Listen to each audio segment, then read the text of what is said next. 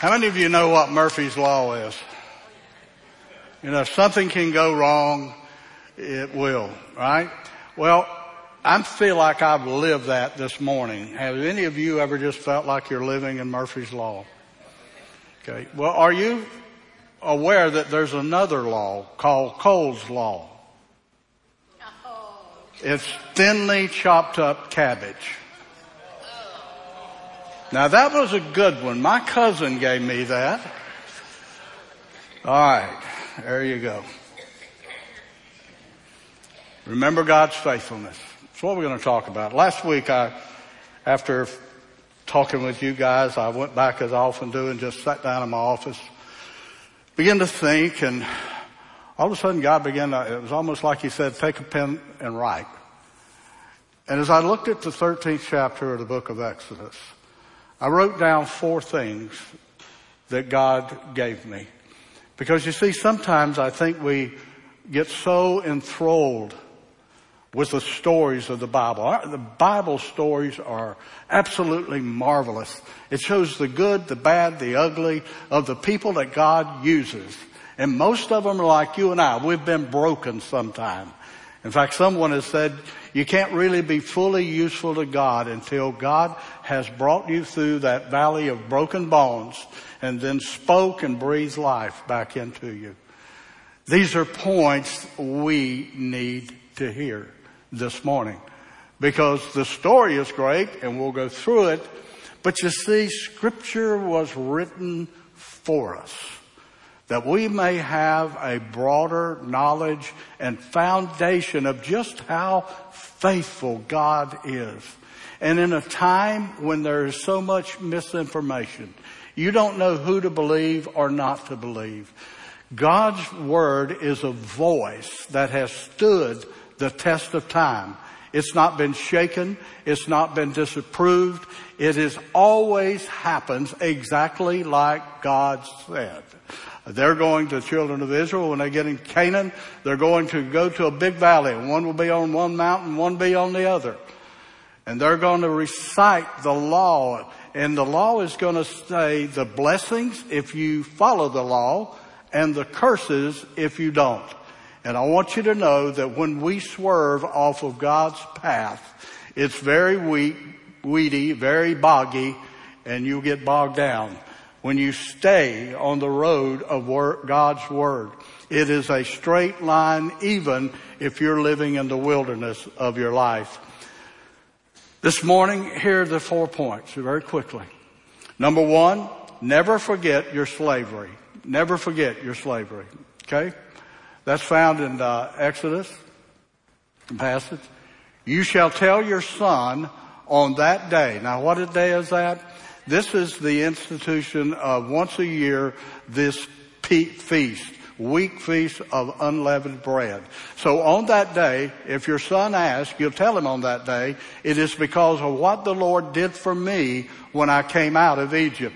And it shall be to you as a sign in your hand and as a memorial between your eyes. It's going to be right there at front and center of your mind, that the law of the Lord may be in your mouth. For with a strong hand the Lord has brought you out of Egypt.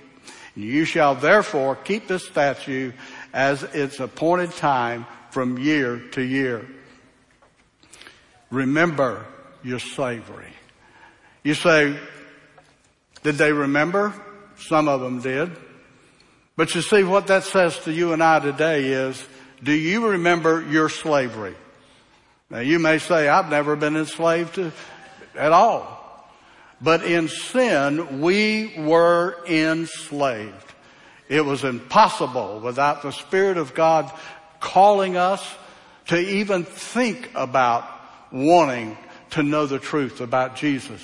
We were enslaved to the habits, enslaved to the sins, enslaved to the addictions. And yet through Jesus Christ, He has broken the bonds. He's taken the doors off of prison. He's thrown them away, and He has given us this freedom so that sin no longer has its bounds on us. Do you remember that? How many times do we walk back into a cell with no door? And it's because that memory has been erased from our mind. Now listen, I'm not talking about going into depression about what your life was like before you became a Christian. But I'll tell you, it's to have a little glance in the rearview mirror every once in a while when we begin to think, boy, God is lucky that we're His children. Whenever we get to that point where we think now life is just simply, I'll put it in neutral and coast through life, we need to understand the price that was paid. We need to know the slavery that we come out of, and we need to keep that to the forefront of our mind. And in our case, it was that precious blood of Jesus that was shared. And that still small voice of God that said, come to me, lay your labors and your addictions down. Because listen, according to scriptures, when He sets you free, He sets you free indeed. That's an exclamation mark. You are free. So it's good for us to never forget our slavery, because there are a lot of voices that are in my head and your head today. Newspapers, television, commercials, billboard, everywhere you go, somebody has some misinformation to sell you, and you can become confused. You say, well, you'll never be confused about right and wrong. Right now we have homosexual marriages. We're teaching kids at 3 and 5 years old that they may not be a boy or girl. They can determine whatever they want to be. That it's okay to kill 63 million babies. The reason that's okay is because we have allowed it to happen. And so the world will give you their information. And there's a lot of voices. I have a prayer that I pray. Lord, make my head hard as flint when it comes to the fiery darts of Satan. But when it comes to your word, may my mind be like plowed, fertile ground. May it bear roots downward and bear fruit upward. I have to pray that all the time because I'm hearing the same voices you're hearing. You know, some people say, well, you know, I've been serving the Lord for 50 years and nobody knows who I am. Let me ask you something. How many of you know Captain Hanson Gregory? How many of you know him? I bet most of you today have already enjoyed his invention. He's an unknown guy, but here's what he invented. That's Horatio, fine looking young man, love the beard, but here's what he invented. Last week was National Donut Week. You see, he was unknown. Nobody says, give me a Hanson Gregory special. They just go in and get a donut. One of the things that Satan will work on in our pride is we think we are unknown. And we think that we should be known by what we do. But the Bible says we are to be known in only one way. And that's by our love. Love does not mean you approve immoral activities and behavior. What it does say is you love that person that until that day is trapped in sin, and you have the answer, and His name is Jesus Christ. Many of you are saying, yeah, but you know, if I volunteer to do something, it may be beyond what I can do. Well, God never puts you to the test before you're ready. In Exodus 13:17 through 18, it says, when Pharaoh let the people go, God did not lead them by the way of the land of the Philistines. They would meet the Philistines when it was time, although that was near. For God said, lest the people change their minds when they see war and return to Egypt. But God led the people around by the way of the wilderness towards the Red Sea. And the people of Israel went out of the land of Egypt equipped for battle. They were ready for battle, but God said, you're not quite ready. You see, I think there was some wandering going on.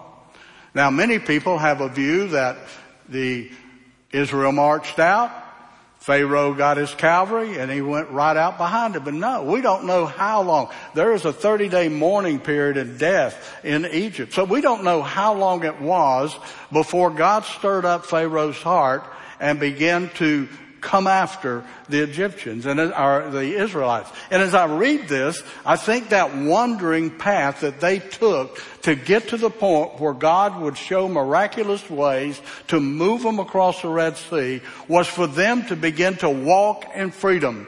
Because for 450 years, they had walked shackled as slaves. They did not know how to be free. They didn't know how to enjoy it.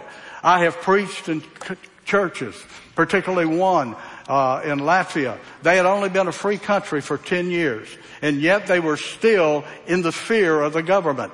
In the church, they would hug me and happy to see me, and they were glad. When I walked down the streets of that town, they would put their head down and move on like they didn't know me, because they had not yet learned how to live free.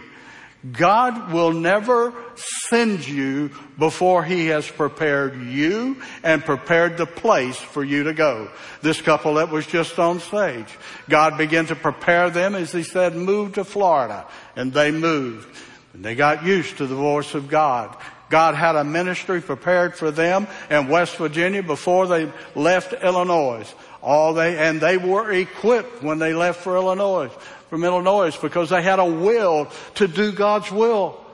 But they were equipped, and God said it's time, and in 2 weeks they make the move.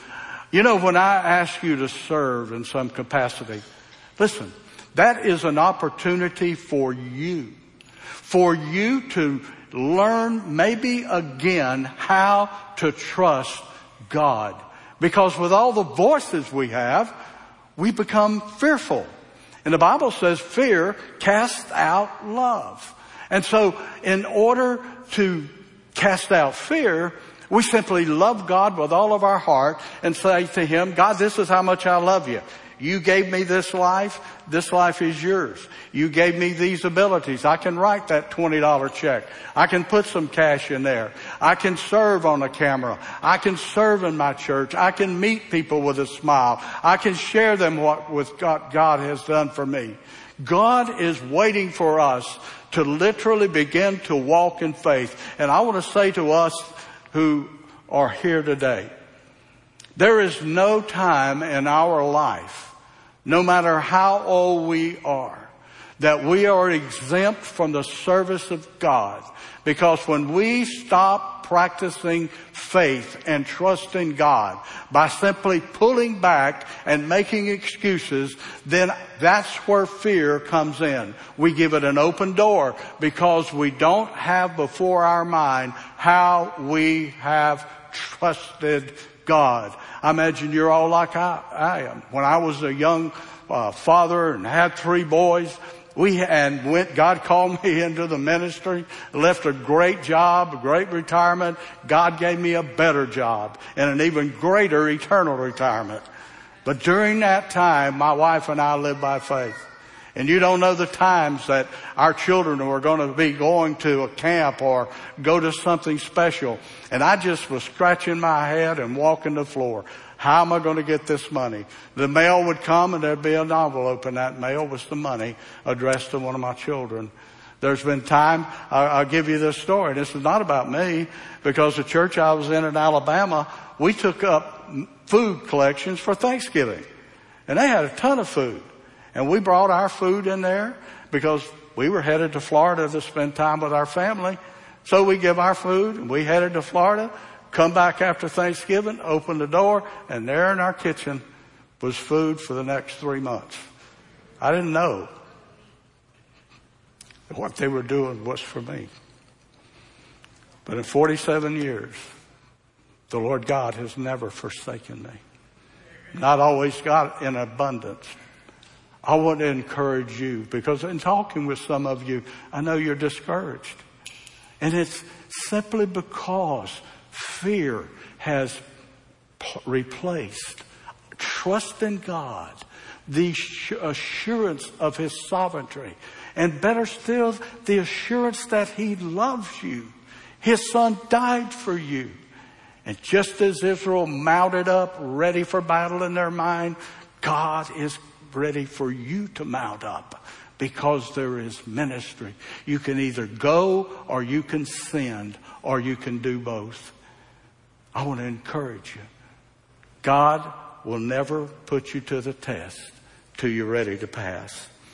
How do I know that? God never forgets His word. Least you think He's forgotten. In Genesis chapter 15, we pick up a story when God made the covenant with Abraham. What it was, they laid out halves of birds. And as a custom, when two people made a covenant, they would light a torch and the two people would walk through the sacrifice. And what this meant was each side was guaranteed they would keep the covenant. But God brought a great sleep over Abraham. And only in the form of a cauldron pot, God went through that fire, because the covenant that He made with Abraham was an everlasting covenant, and the only one that was going to guarantee that covenant was not Abraham, it was God. Upon our covenant with Jesus Christ on the cross is a permanent covenant, and it is not dependent on us. It is dependent on God. Here's what God said to Abraham. As the sun was going down, a deep sleep fell over Abram. That was before he was named Abraham, obviously. And behold, dreadful and great darkness fell upon him. Then the Lord said to Abram, know for certain, put the emphasis, know for certain that your offspring, how many offsprings did Abraham have? 2, 1 was a covenant. But your offspring will be sojourners in a land that is not theirs, and will be servants there. These people that are in Egypt and are now leaving are His offspring. God took 70 of Abraham's seed into Egypt. Couple of million are leaving, and they were servants, they were slaves there, and they will be afflicted for 400 years. But I will bring judgment on the nation that they serve, and afterwards they shall come out with great possessions. Isn't that what we just read about? God brought 10 plagues on the nation that they served, and He brought them out. I tried to find out how long before that happened. It had to be nearly 1,000 years, maybe longer, before what God said there. Now there was another guy, part of Abraham's seed, that believed Him. You remember Joseph? Coat of many colors? Joseph was there. And as he was dying, this is what he said. And you find this in Genesis 50, 24 through 26. And Joseph said to his brothers, these are his brothers that his whole family had moved in there. His brothers are there. They settled in Goshen. Joseph said to his brothers, I'm about to die, but God will visit you and bring you up out of this land to the land that He swore to Abraham, to Isaac, and to Jacob.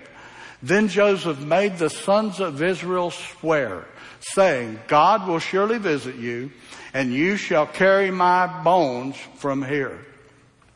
So Joseph died, being 110 years old, and they embalmed him, and he was put in a coffin in Egypt. He believed the promises of God. See, in those days they had something wonderful that we have forgotten about in the United States. Oral history. I learned oral history going to my nanny and papa's house, sitting around listening to my grandparents talk about their time and how their life was and what they did. I learned who I was by listening to the heritage. I learned who I was when I heard my granddaddy teaching Sunday school class. These are the things that we are failing to pass on. Many times when I was a kid, I would ask, why do I have to do something? And my parents had a one-word answer: because. And a lot of times they would add, I said it, but Dad thought because. Now in some instances that was a pretty good answer. But you see, when we talk to our children about our faith in God and their need in a faith in God, it's not because I think they need it. It's because God's Word says that He has given to me His creation, and I'm to watch over them, and I'm to nurture them in the Word of God so that they can tell their children of what God has done in our life. We need to get back to oral history. We need to get back to controlling the conversations that are going around, guys. Joseph believed, and it happened.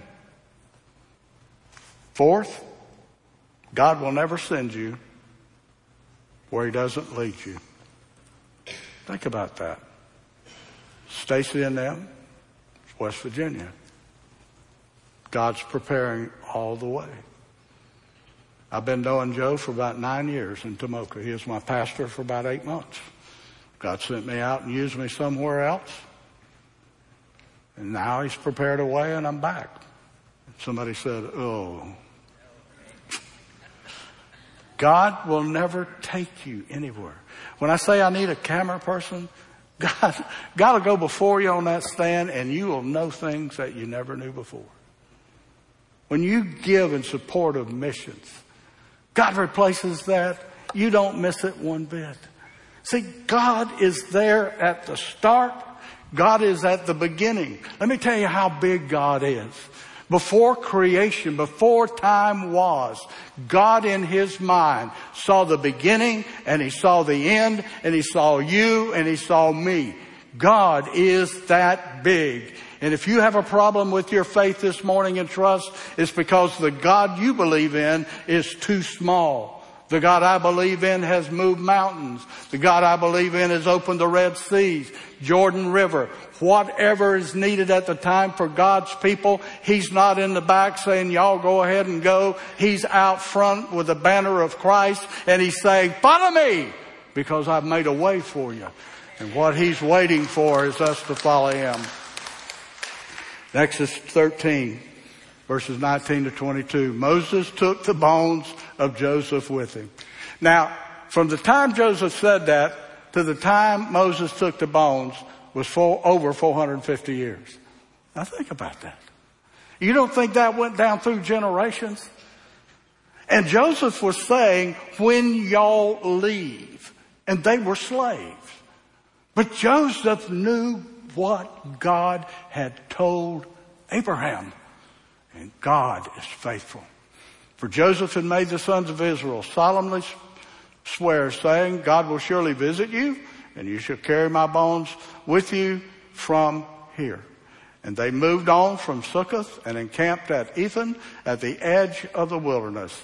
And the Lord went before them by day with a pillar of cloud to lead them along the way, and by night with a pillar of fire to give them light, so that they might travel by day and by night.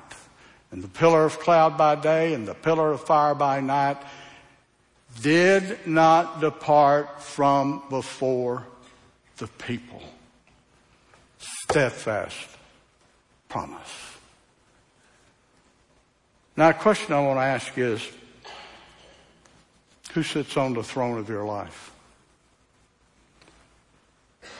Who is the king on your throne? You see, if it's self, you are usurping the authority that He has over the life that He gave.